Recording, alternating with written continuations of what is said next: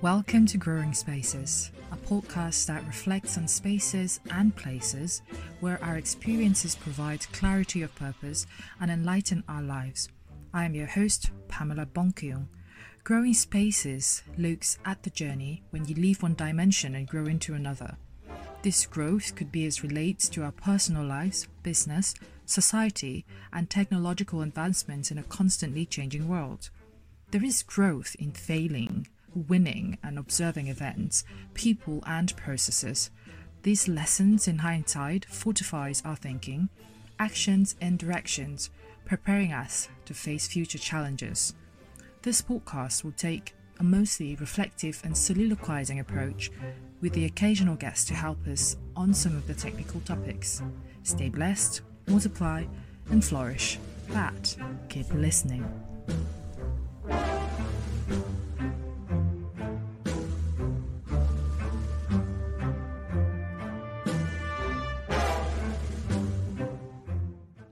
Hello and welcome back once again. Today we will look at lessons from failure.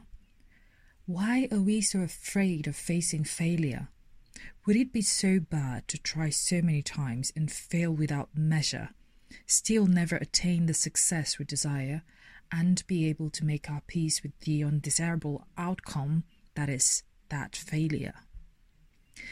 Success certainly makes the successful always right, and the propensity for others to question your decisions are, well, very slim.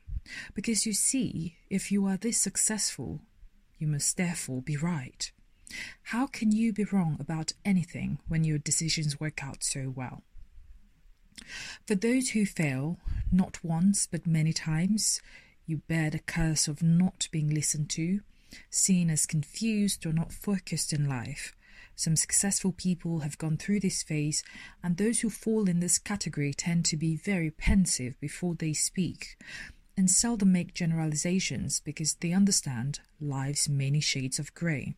For some, the rock-rat race to success remains an elusive one, but does that make this category any less important? Why do we brand them as failures? We hail Thomas Edison and his team of researchers for creating the light bulbs, but what if after their 3,000 tests they still failed? Would we look at their work and learn from it and think, well, they really worked hard and weren't stupid to not have found the answer?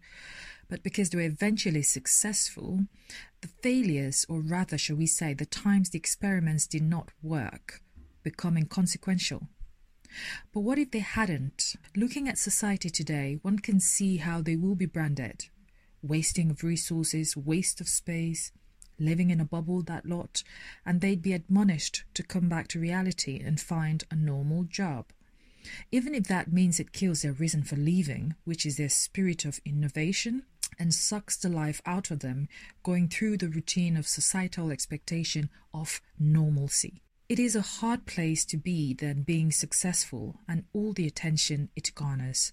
This is because with success, no one doubts your abilities, but with failure, regardless of how intact your abilities are, the only exception of not having found your winning formula, you're doubly doubted. There is a certain assumption that you don't have a clue, and you get patronized by those who, by societal standards, seem to have it together. The most painful thing about being a visionary or entertaining possibilities that those around you are yet to see or wrap their heads around is the inability to convince unless it is a success. You fail once or too many times and you are cancelled. This is not to say that some far-fetched ideas should be allowed to consume those we love without their being given some reality check at some point. Please do.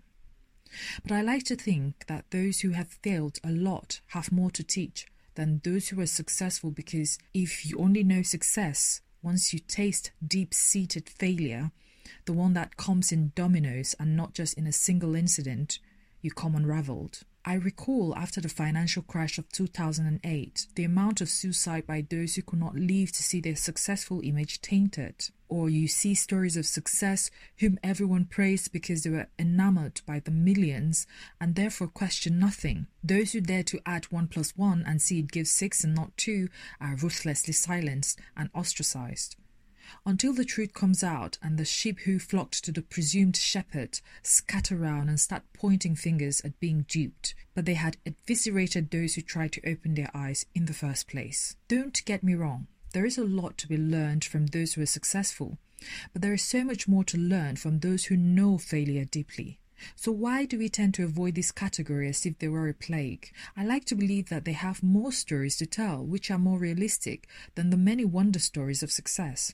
As a matter of fact, most people hide their failures because they want to be shrouded in the enigma of striking it big in their first or second attempt.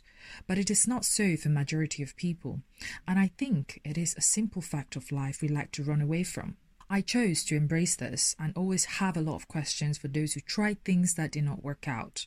This way I learn what some of their assumptions were going in that might have contributed to their lack of success, or what they would have done differently in hindsight. To be fair, in this life nothing is 100% guaranteed. You can have all the winning formula and it still won't work. All we can do is try and give people a chance when they try. Howard Schultz, the founder of Starbucks, wrote a book titled Onward: How Starbucks Fought for its life without losing its soul. This was a man who had fought his way to success, even stepped down from the board as chairman and CEO of Starbucks.